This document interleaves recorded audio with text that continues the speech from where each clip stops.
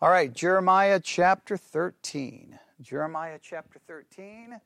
The goal, if possible, is to finish Jeremiah 13 in this hour. Then the next hour, we're going to try. There's no way we're going to be able to do it in a true way, but the next 4 chapters are like 4 separate messages. So we're going to at least try to identify what the 4 messages are, maybe a basic idea between each one. And then I don't say that we're going to just then jump immediately to 18 tonight, but at least maybe we'll get a kind of an overview of the next 4 chapters in the next hour. That's the goal. But we got to finish chapter 13, and there's a lot of issues to deal with. Now, late last night, I did like an hour-and-a-half sermon review on a sermon on Jeremiah 13. And again, most sermons seem to take the approach of kind of breaking Jeremiah 13 down into like 3 or 4 main sections, right? And then I kind of put everything in those sections. And I can understand why, because we know verses 1 through 11 deals with what? Chapter 13, verses 1 through 11 deals with what issue? The garment, right? The garment, okay? So that's a big one, right? That some will then look at the bottles. Now, the one we reviewed last night actually referred to the next section as bottles, so that was interesting because that's what we called it. And then they kind of go to the leopard and the Ethiopian, right? And they kind of break it down into like 3 major sections. We broke it down into far more than that. I'm not saying ours is perfect, but the main reason I emphasize breaking it down into smaller sections is because I think chapter 13 marks a significant change in the book, right? Because for 12 chapters, we're getting kind of a typical prophetic narrative. You know, God is upset with you. This is what you've done. This is what you're doing. This is what's going to happen. And it's kind of very straightforward. We may get caught up a little bit in some of the poetic language, some of that. But chapter 13, something dramatically changes. What happens in 13 that's very different than the previous 12 chapters? Basically, it turns into one object lesson after another object lesson. So for me, I wanted us, especially from a hermeneutical standpoint, and just trying to see, remember, one of the things that make Jeremiah a difficult book is all of his literary styles, right? We've got everything from poetry to narrative to, we got so much going on, prophetic, we got all of these things. So when we get to something that changes dramatically, I'm like, we need to focus on this. So I wanted to focus on each object that is utilized, because we know the positives and negatives of using objects, right? For a pastor to use an object lesson or an illustration, we know of the positives and negatives. Now, in this case, Jeremiah is using the object lessons because God is telling him to. So obviously, if it goes wrong, it's not because God was wrong to use the object lessons, it's because the people are not getting it. Right? So it's on the people in that particular case. Now, I know we can get into all kinds of theological discussions there, but you get the idea. But I wanted to look at it. So for me, I focused on the object, the object, the object, the object. Most other preachers kind of see the object, but they kind of look more at what's the lesson in this? What's the application in this? And I haven't focused as much on application because I just want to know how these objects are being used. And we know one of the dangers for us as Bible students, when we open up a chapter where it's either parable, it's illustration, or it's an object lesson, or it's a picture, quote unquote type, or anything along those lines, the danger for us as Bible students is that we have a tendency to do what? We get so caught up in like, oh, wait, this could represent this, and this could represent this, and I wonder what this means, and I wonder what this means, that we get so caught up in that we miss what? The lesson itself, all right? So in some ways, maybe we were doing that a little bit, but I so wanted to just see how I wanted to figure out the object and try to figure out what the main lesson was. I did. But so we broke it down a little bit more, right? If you remember, we broke it down the following ways. Chapter 13, verses 1 through 11 is the garment. There's no question there. Everybody can see that. Everyone can agree, right? Chapter 13, 1 through 11. Now, I did not realize there's much disagreement on what the garment is. I thought there was pretty much agreement, but there's not.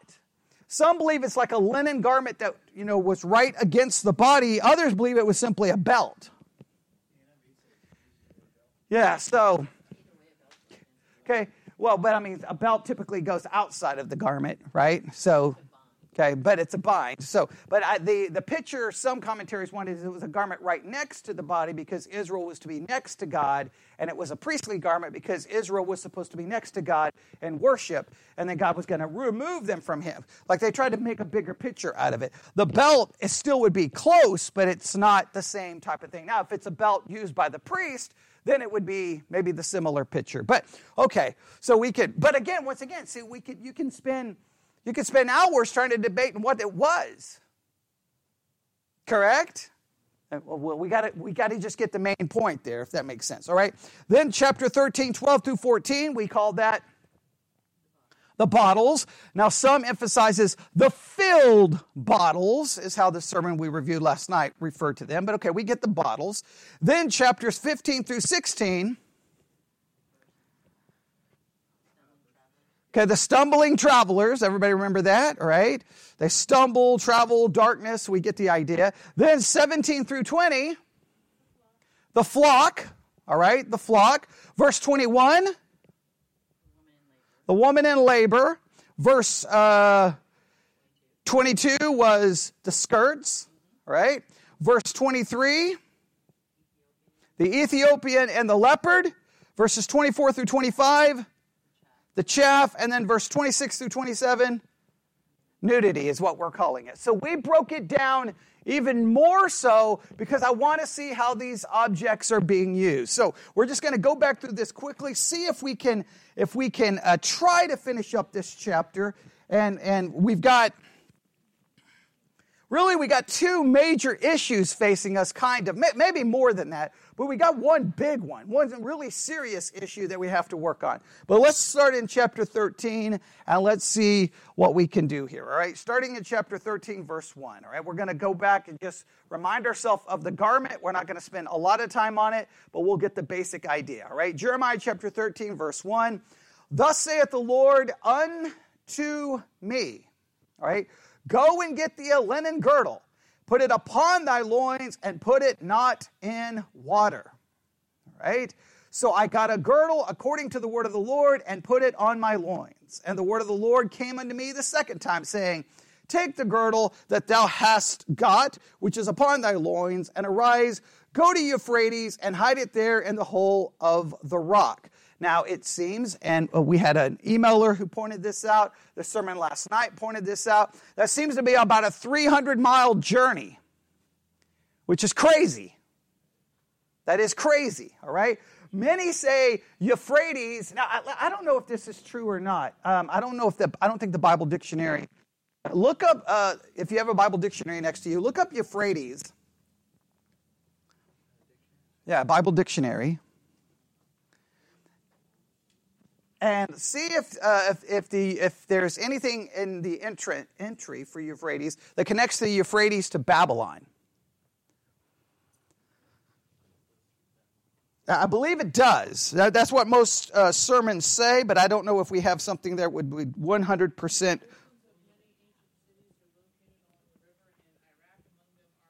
Okay, there we go.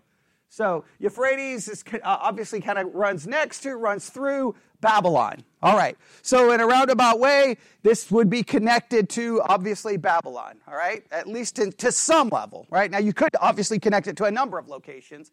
All right. But everybody see that? What page was that paragraph? 421. And read it again so that everyone can hear.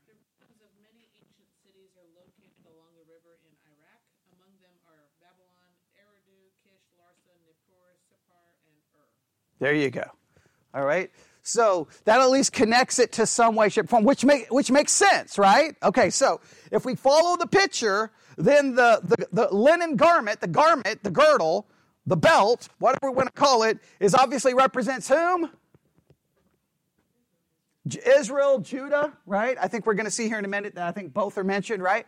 Then they're going to be, in a sense, they were supposed to be close to God, right? And they're going to be taken, and they're going to be carried a far distance away to Babylon. So he says to go to Euphrates, hide it there in the hole of the rock. So I went and hid it by Euphrates. I think some commentaries say in Euphrates, right? As the Lord commanded me, and it came to pass after many days, and the Lord said unto me, arise, go to Euphrates, take the girdle from thence, which I commanded thee to hide there. Then I went to the Euphrates to dig it up, and took the girdle from the place where I had hid it, and behold, the girdle was marred, and it was profitable for nothing. Now, some of the commentaries or handbooks, and even preachers kind of do the same thing. They kind of describe this like, and I think even maybe Haley's Bible handbook does this, as if like everyone was watching. And I don't know exactly where they're getting that, right? If he walked 300 miles, I don't think everyone was following him, right? So if he went back to dig it up, some of the preachers almost describe it like everyone's standing there watching. He digs it up and they're like, ooh, I don't know where they're getting that. Like that, I understand that you would be like, the problem is then what's the point of the object lesson, right? Typically the object lesson is for an audience, right? So I know we could get into a discussion there. It's just some of the preachers just kind of get caught up in this, like everyone was watching. It's not like everybody's like, hey, you got your TV on? Hey, you got your iPad turned into the YouTube channel because we're going to watch Jeremiah walk back. I mean, I don't know who would have been following him to Euphrates? I mean, was he to bring the garment back and show everyone? I don't know. It is a weird kind of situation, but that's irregardless. For us, we know what it's picturing, right? So he goes and digs it up, and what does he find?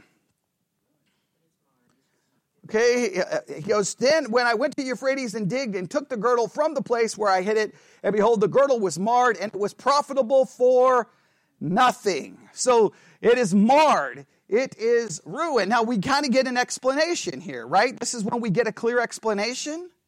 And the word of the Lord came unto me, saying, thus saith the Lord, after this manner will I mar the pride of Judah and the great pride of Jerusalem. Now, some pastors point this out. It's not so much about marring them. It's about doing what? Bringing down their pride. Everybody see that? 13:9? Okay, right? I will ruin their pride. So some say it's not so much about destroying them, it's about destroying their pride. Now, of course, they're going to suffer. So however you want to focus there, he's going after their pride. And some, in chapter 13, really turns Jeremiah 13 into more of a message about the dangers of pride and God hating pride. And we could kind of focus on that. How is he going to do it? He's going to bring them into exile. Yeah, right. So, I mean, they're still going to be marred, but I guess, that we could get into some practical questions. We may come back to that in a minute. Just remember 13:9. You may want to just write that down to the side because we may come back to that if we can for a more practical point. All right, verse 10. This evil people which refuse to hear my words, which walk in the imagination of their heart, walk after other gods. All right, I want you to, so I told you to put 13:9 to the side. Put 13:10 to the side. And then I want you to write this somewhere, right? Two major sins that we want to focus on from a practical standpoint. The sin of pride and the sin of idolatry. The sin of pride and the sin of idolatry. There is no question when we're reading the book of Jeremiah which sin is mentioned over and over and over and over and over and over. Idolatry. No question about it. So we know that. Pride is not mentioned a lot, but we may see evidences of pride throughout.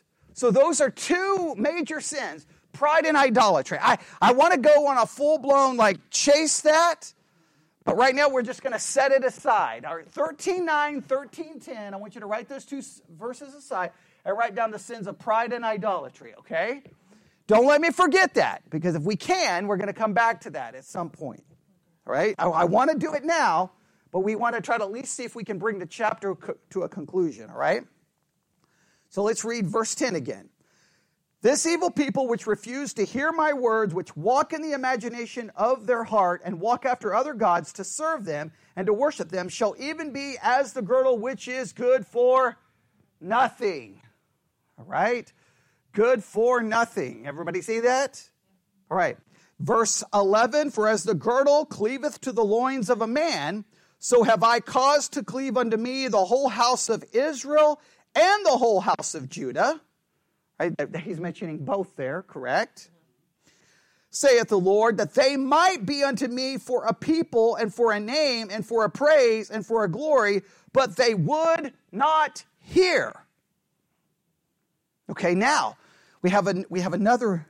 So I want you to consider the sin of pride and the sin of idolatry. Verse 11 starts where we're going to start having, our brains are going to start unraveling, and we're going to start having some theological issues here, right? Because this is confounding and crazy to me, all right?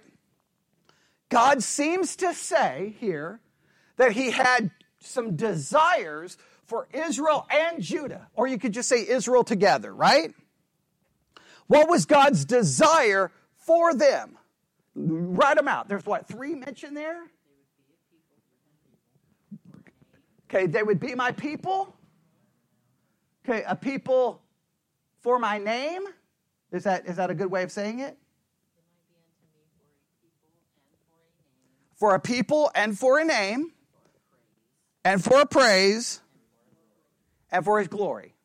God had 4 desires for them. All right? Is that fair? Is that fair? Does everyone agree with that?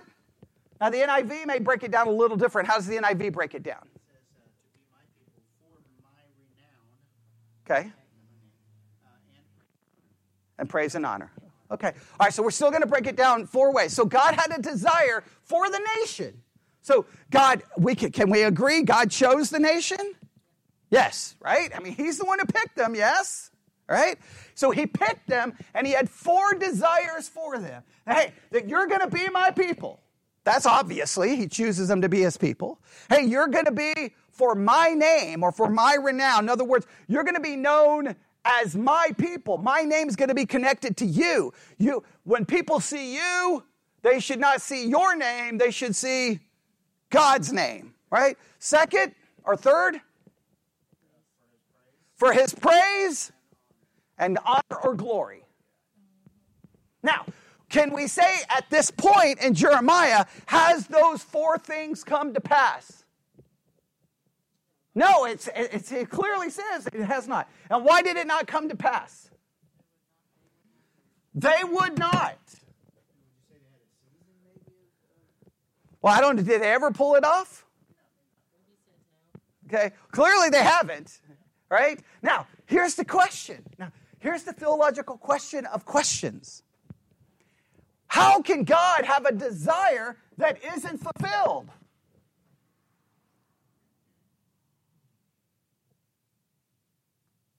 When God chose them, did he know that his desire wouldn't be fulfilled? Well, how can that happen? Can God desire something that isn't fulfilled? Now, if God's desire is not fulfilled, you've got only a couple of explanations. Why is God's desire not fulfilled? What are some possible explanations for God's desire not being fulfilled? What are our options? He can't fulfill it. Okay, he can't. He chooses not to. We are greater than God, so something is stopping God's desire from being fulfilled. So that kind of goes with God can't, but God can't. He doesn't. I'm still going to say something greater than God is stopping him, which would be bizarre. Stephen kept saying, it's not yet fulfilled, but it will be. Now, could God have worked in the hearts of Israel and Judah that they would have fulfilled his desire? Sure. So he does it. Now, okay, well, I don't understand. Right? Because if all he had to do was work in them, would they be in this situation? No. What's the result? Every time they don't fulfill these desires, what is the end result? Almost every single time. Death. People die.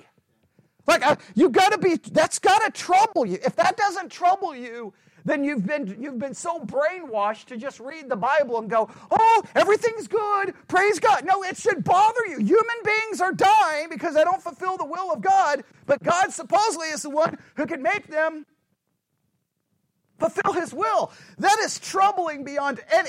Look, Christians are never troubled by it because we're just trained to just go, hey, let's just have a little Sunday school lesson and let's, get to the potluck. Nobody wants to deal with these troubling issues. It's usually people outside of Christianity going, don't you realize how utterly whacked your story is? And then we're just like, well, you just don't have faith. Well, come on. It's troubling, is it not?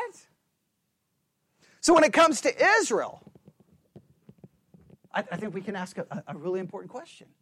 Will that desire and will ever be fulfilled?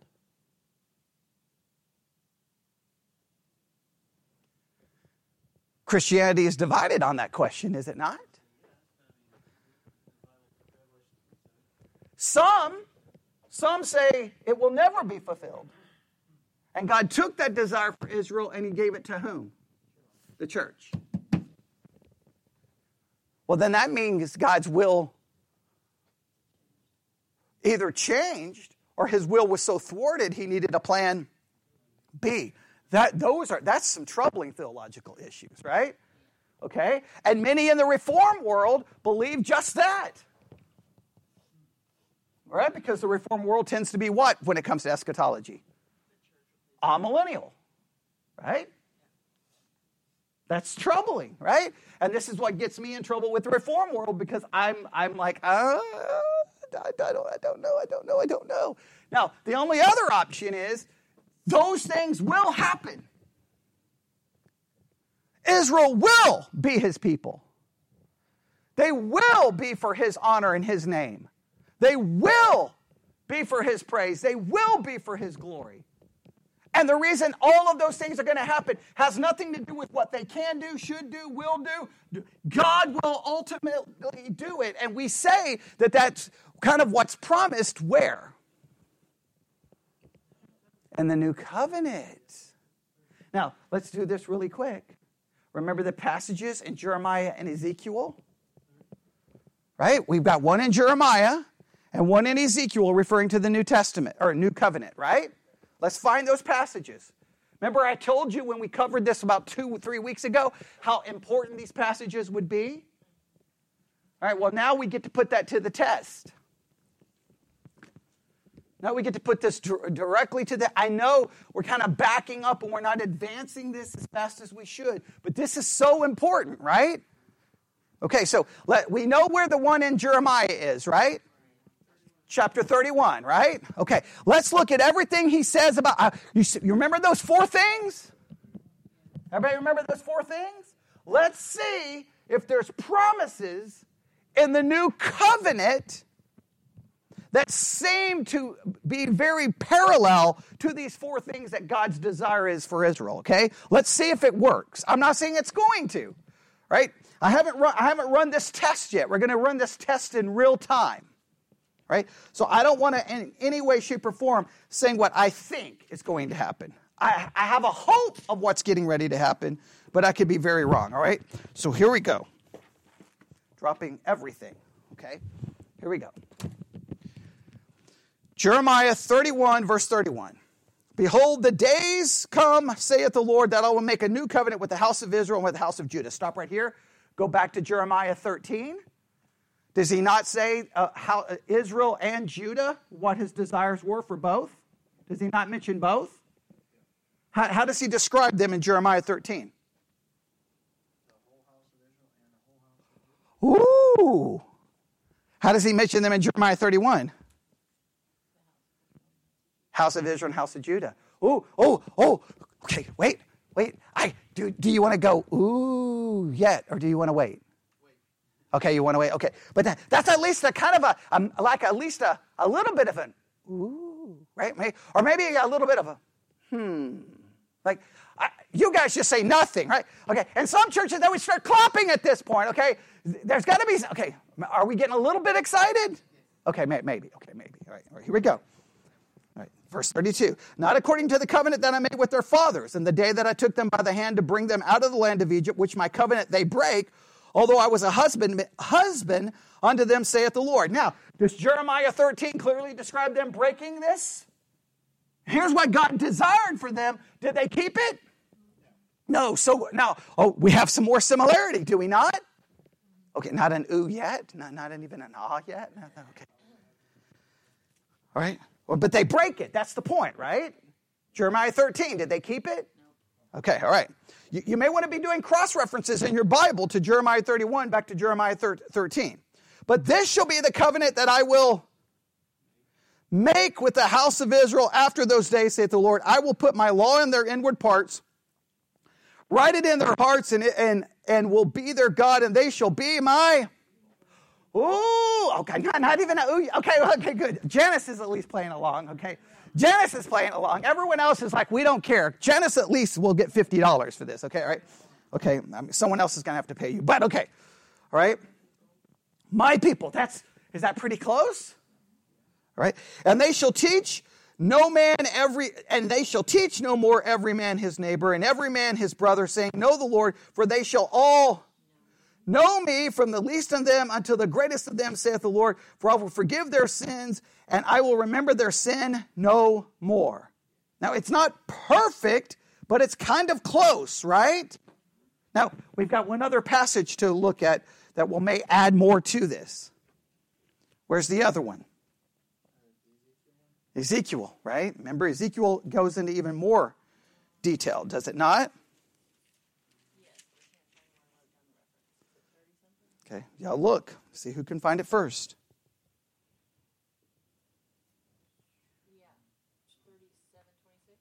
Okay, well, I was looking at a different passage, but we'll go with that one. Ezekiel what?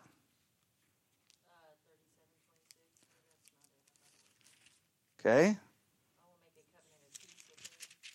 All right, 37:26. Let's go look at it. Ezekiel 37:26. Anybody got a different one? We'll go with this one for now. All right. Moreover, I will make a covenant of peace with them. It shall be an everlasting covenant with them. This is your Ezekiel 37:26.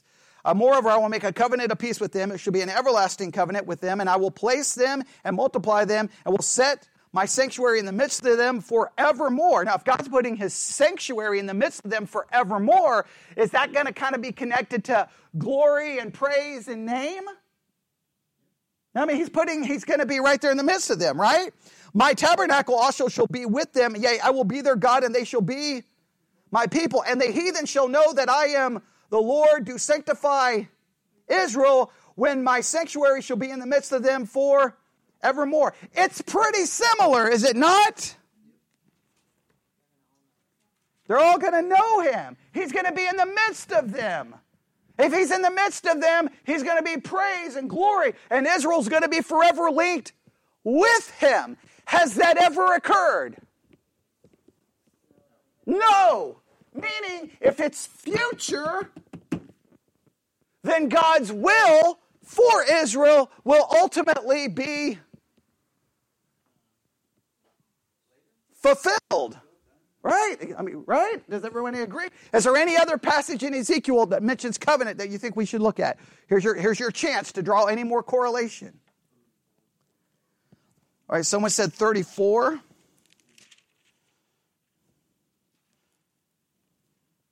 Is it 30? I think we started in 23, I believe. 34:23. Right? Everybody okay with that one? Yes? All right, 34:23. And I will set up one shepherd over them, and he shall feed them. Even my servant David, he shall feed them, and he shall be their shepherd. And I, the Lord, will be their God, and my servant David, a prince among them. I, the Lord, have spoken it, and I will make with them a covenant of peace. I will cause the evil beast to cease out of the land, and they shall dwell safely in the wilderness and sleep in the woods. And I will make them and the places round about my hills a blessing, and I will cause the showers to come down in the season, and there shall be showers of blessing. And the tree of the field shall yield her fruit, and the earth shall yield her increase. And they shall be safe in their land, and know I am the Lord, when I have broken the bands of the yoke and delivered them out of the hand of those that served themselves on them. And they shall no more be a prey to the heathen, neither shall the beasts of the land devour them, but they shall dwell safely, and none shall make them afraid. And I will raise up for them a plant of renown, and they shall no more be consumed with hunger in the land, neither bear the shame of the heathen anymore. Thus shall they know that I, the Lord their God, am with them, and that they, even the house of Israel, are my people, saith the Lord, and yea, my flock, the flock of my passage, are men, and I am your God. And ye, my flock, the flock of my pasture, are men, and I am your God, saith the Lord God. That sounds very similar to those four things, does it not? So go back to Jeremiah 13.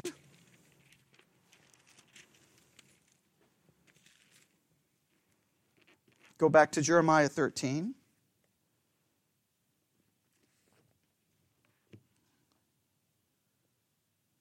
All right, Jeremiah 13. I want you to look carefully again to see the verse that we just read. Go to verse, was it 10? Oh, not 10. Verse 11. Verse 11. Okay. Verse 11. Jeremiah 13:11. I switched Bibles and all of a sudden I can't find the verse. Jeremiah 13:11, right? Because all of a sudden it looks all different. For the girdle cleaveth to the loins of a man, so have I caused to cleave unto me the whole house of Israel and the whole house of Judah, saith the Lord, that they might be unto me for a people and for a name and for praise and for a glory, but they would not hear. Now, can we all agree, historically, they have refused to hear? Yes? God has poured judgment after judgment after judgment. He's given them law after law after law, and it's only led to sin, death, and condemnation. Everyone can say amen. What is the solution to their problem? A new covenant. A new covenant, right? God is going to make a new covenant. And that covenant does not say what they are to do. The new covenant is about what God is going to do in them. And then we read about this in the book of Romans. We read this in the book of Romans. Well, the only reason I'm avoiding the new heart is everyone will say, oh, God's going to give them a new heart. Then they can obey the old covenant. He will give them a new heart. I'm not going to deny that because the text clearly says. But what I'm saying is I'm emphasizing that when it's He's going to give them a new heart, it's all about what God is doing. And it's still future. Obviously, they still don't have a new heart, right? And everyone thinks that we do, but if we do, then we would be obedient. Because all the passages that talks about them getting a new heart, they obey perfectly, right? Because a new heart would obey perfectly. So, but I want you to just see that all of the judgment, all of it, does not fix the problem. What fixes the problem is what God will do. Everyone look in Romans where it talks about all Israel will be saved. I cannot stress the importance of that passage.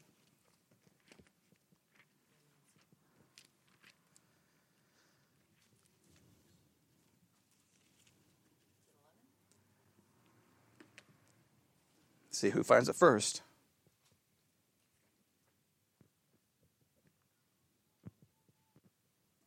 Who finds it first?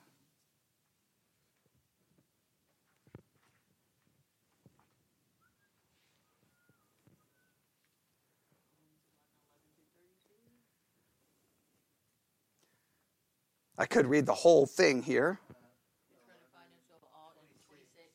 Okay, good, because that immediately wants us to start in verse 25, right?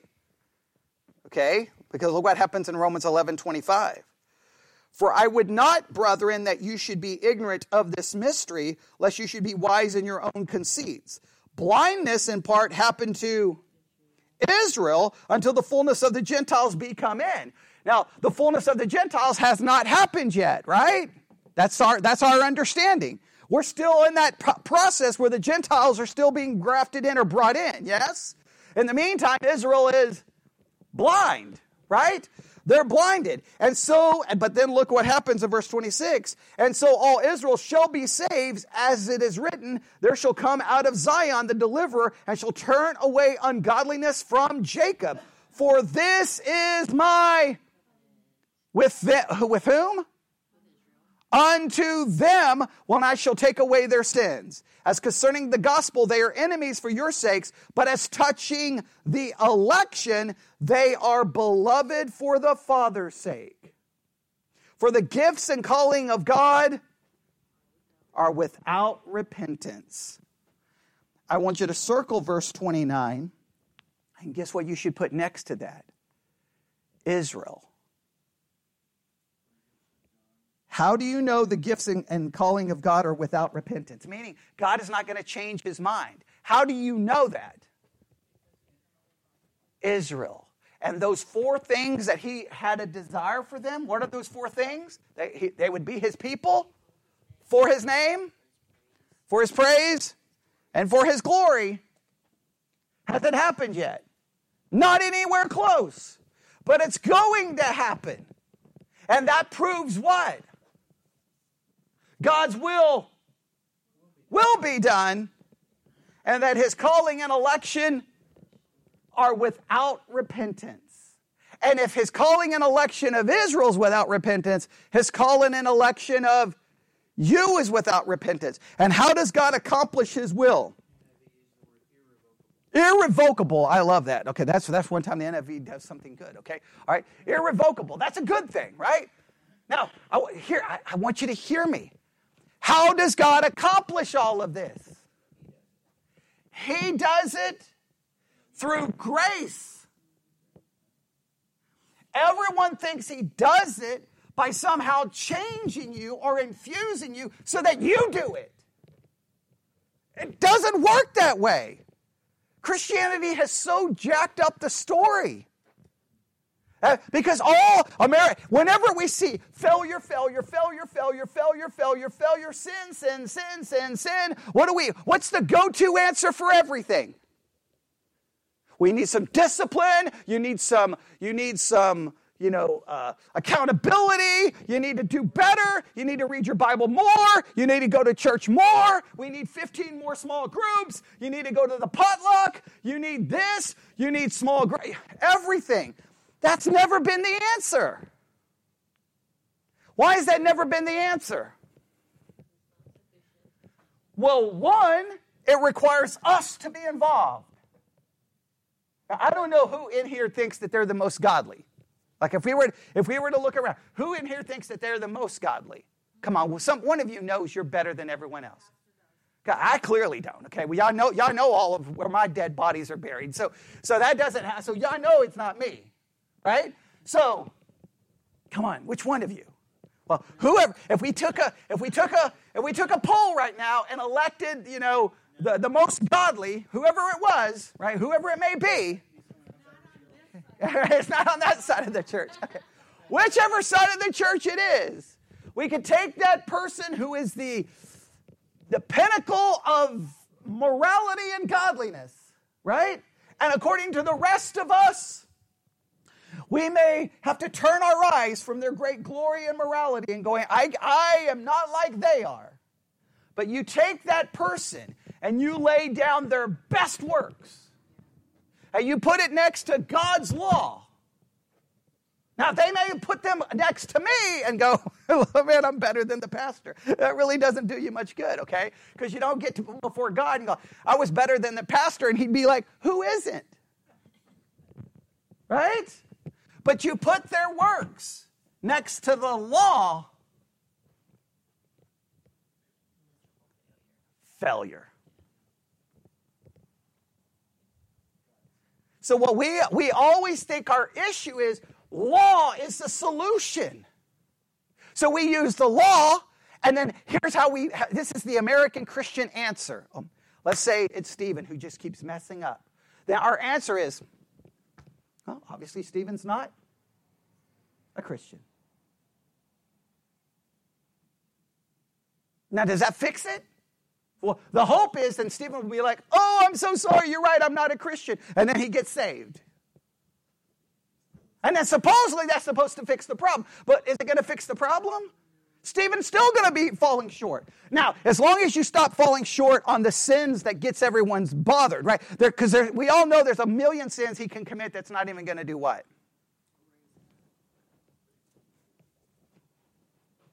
No big deal. No big deal. Right? No big deal. No big deal. Now, there's some sins that'd be the end of you. Right? So you got to pick. So it's so weird the way we do so, but we always think the solution is. In Israel's case, those four things, I don't care if they would have been judged for 1,000 years. I don't care if he would have killed everyone out, everyone. He could have killed them all. I mean, look, did God not do that already once? He wiped out the entire earth except for how many people on the ark?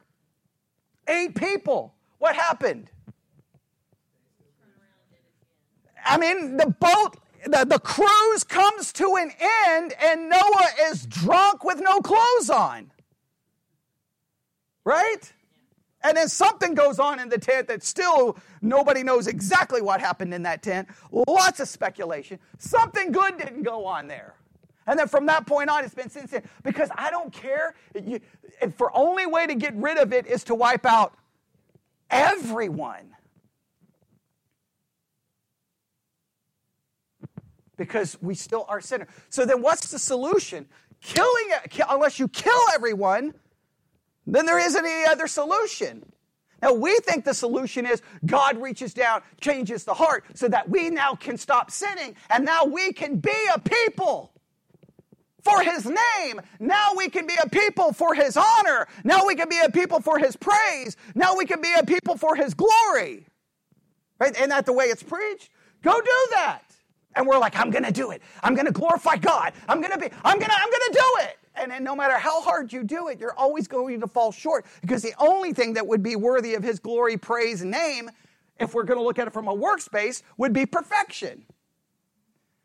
But how do sinners become a people of His name, for His praise, for His glory, and for His honor? Because we become trophies of grace. Because God saves us, and who gets all the glory and honor in the name? He does, because that's not according to our works, but the covenant that He made, and it's a covenant of grace. God's gifts and repentance are without, God's gifts and calling is without repentance because of Israel. If God replaced Israel, why would He not replace you? Are we any better than Israel? Now, you cannot say that in 99% of churches. Everyone would lose their mind on you right there. We've got the Spirit. We're new creatures. We can do it. And then they say that, and they talk such a big game. But are they ever willing to let you get full access to their entire life? No, because if we started doing a little digging, you would be like, yeah, you talk a big game condemning everyone else. Come on. Now, sooner or later, sometimes the people talking the big game, sometimes it gets exposed. It may never get exposed. But I can guarantee you this. The person you think is the most godly, put their works against God's law, failure. It may not be the scandalous kind, but it's there. Their failure here, you're like, well, what's the solution? What's the solution? I'm telling you, that's the only solution. Now go back to Jeremiah 13. We spent a lot of time on that. That's okay. But I think that's so important to see because that connects it with all the other things we've been talking about, right? All right? If you've been listening and paying attention to that long discussion we had about the new covenant, there you have it. All right? Now, what do we do? Okay, let's see if we can at least get the bottles out of the way quickly. All right, so there's the girdle, and there's in that section dealing with the girdle, the linen garment, the belt, whatever the world it was, we know what it represents, right? The belt is Israel and Judah. They're going to be carried away. They're going to put in captivity to mar their pride, right? Because God had a desire for them that they could not meet. And under the old covenant, they can never meet it because it demands their action. And the only hope is a new covenant, a covenant in which God does everything. Everything. Does that make sense? Amen? Okay, verse 12. Therefore thou shalt speak unto them this word. This is starting in verse 12. Now we're going to go from the garment to the bottles. Therefore thou shalt speak unto them this word. Thus saith the Lord God of Israel, every bottle shall be filled with wine, and they shall say unto thee, do we not certainly know that every bottle should be filled with wine? Now let's stop right here. I thought there was universal agreement on this, and then last night reviewing a sermon, guess what? There's not agreement on this. All right. Some commentaries understand. So God says, hey, all the bottles are going to be filled. And when we say bottles, don't think of a glass bottle. This would be like they're kind of containers that would hold like wine or something along those lines, right? Okay. And he says they're all going to be filled. And then the people respond with, how do they respond there?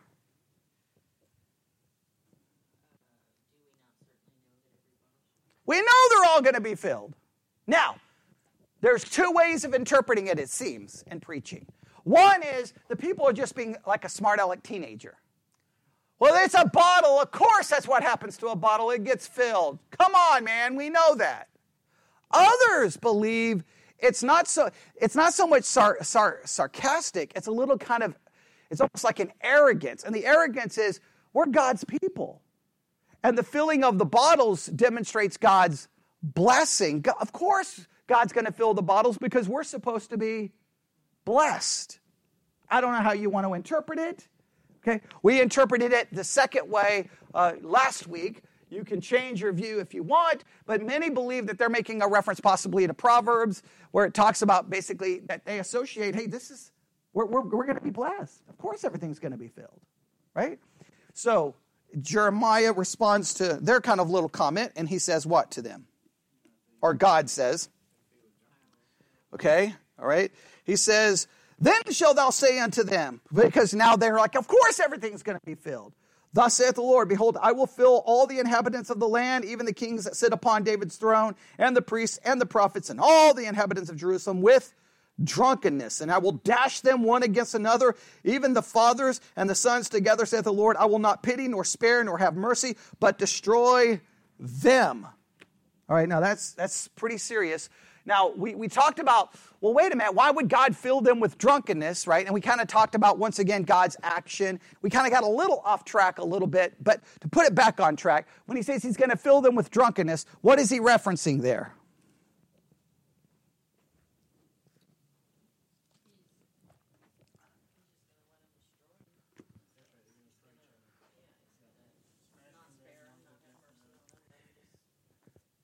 Yeah, now, well, we got a couple of options. Does the drunkenness represent he's just going to fill them with his wrath and judgment?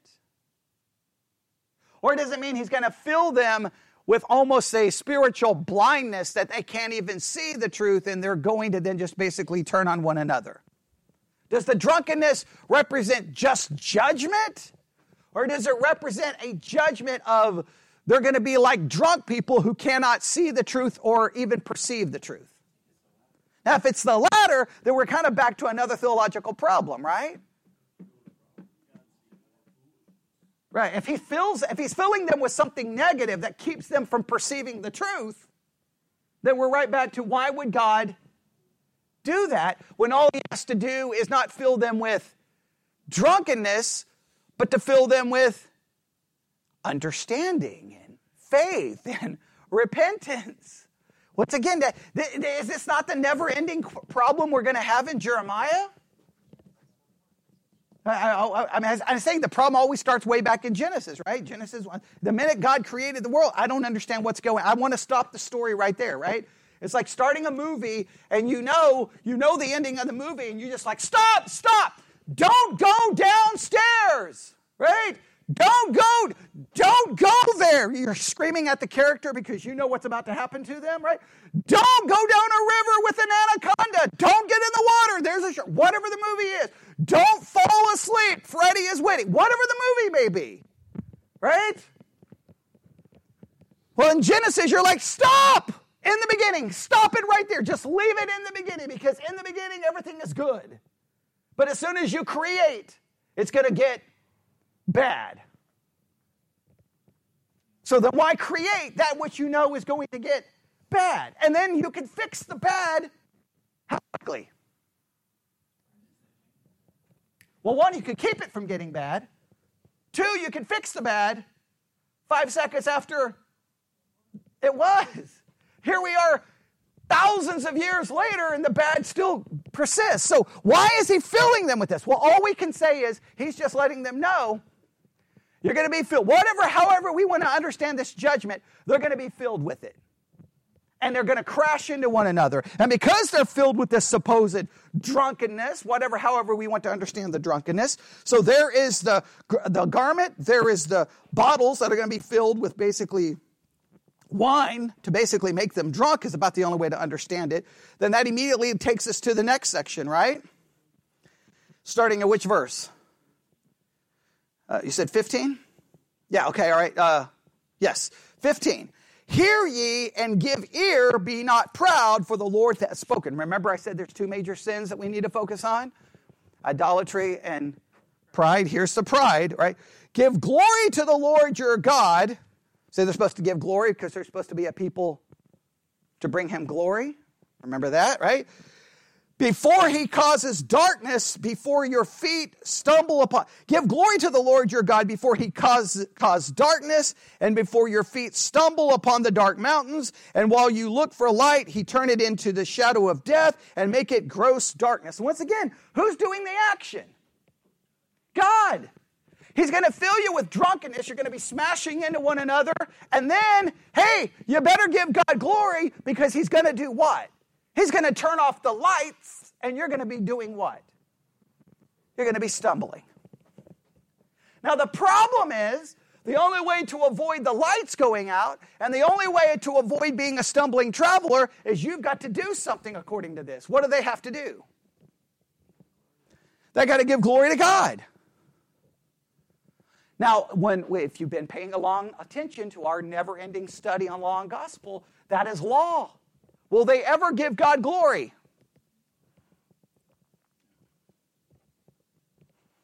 Now, there's a famous catechism that says our purpose in life is to glorify God. Now, let me ask you a $1 million question.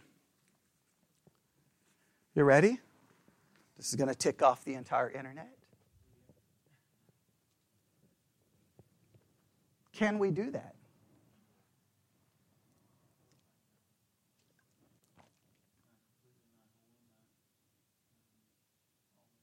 When you read the catechism that says the chief end of man is to glorify God and enjoy him forever, is that law or gospel? That's law.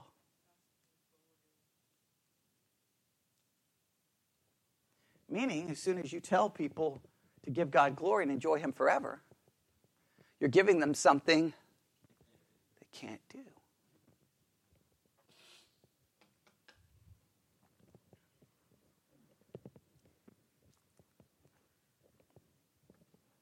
And because we can't give him glory, according to Jeremiah, he's going to turn off the lights. So then how will God ever be glorified in us? Well, now we have two possible ways of God receiving glory on us, and one of them is very disturbing, and I don't like it. One of them is very good.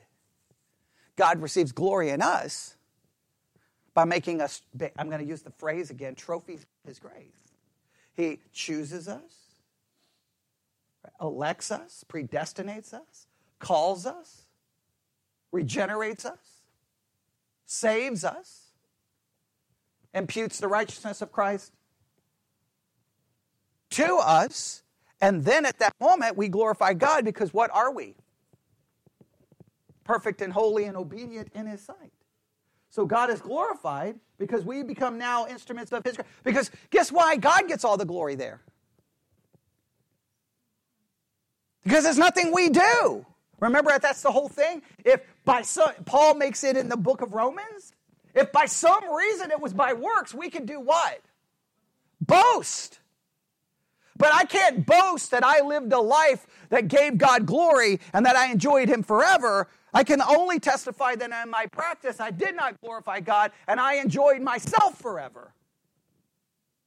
But in God, because of Christ, I glorify him. So that is a law that we can never fulfill. Now that's one way it's God's glory. What's the other way God receives glory in us?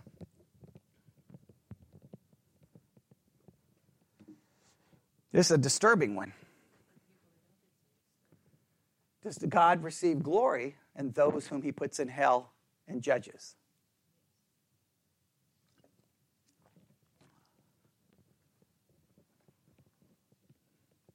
Nobody wants to say yes. One did. That's disturbing, right? Now this comes to, again, the book of Romans. And some refer to this as double predestination, right? Some refer to this in other terms, that God creates some for destruction, and he will be glorified, because what's glorified in judgment? His holiness and righteousness. That's disturbing beyond all comprehension, is it not? But in here, how do you become stumbling? What's the answer to not being a stumbling traveler? Is you better glorify God or he's going to turn out the lights. The only problem is they can never glorify God. So they're going to stumble around in darkness. Is Israel still stumbling around in darkness? Wait, what? In fact, I think Paul said blindness has come upon Israel for what reason? For us to be brought in. That means God's turned the entire nation into stumbling travelers. And they will continue to stumble until God saves them. All right, we'll have to stop right there. I don't have any profound thing to say there other than the four things God wanted for Israel and Judah, they can't do. God will do it for them and in them through the new covenant. And that new covenant has not been fulfilled yet in any way, shape, or form. And what God calls for us to do, we can't do. God has to do it for us. All right, let's pray. Lord God, we come before you this morning. Help us continue to see the profound principles and concepts found in Jeremiah chapter 13. We may be going slower than we should to finish the study, but Lord, I pray that we'll be more concerned with the truths discovered than the place we are in the book. And I hope that we continue to commit ourselves for at least the rest of this summer to learning as much as we can before we stop. We ask this in the precious name of Jesus. And God's people said,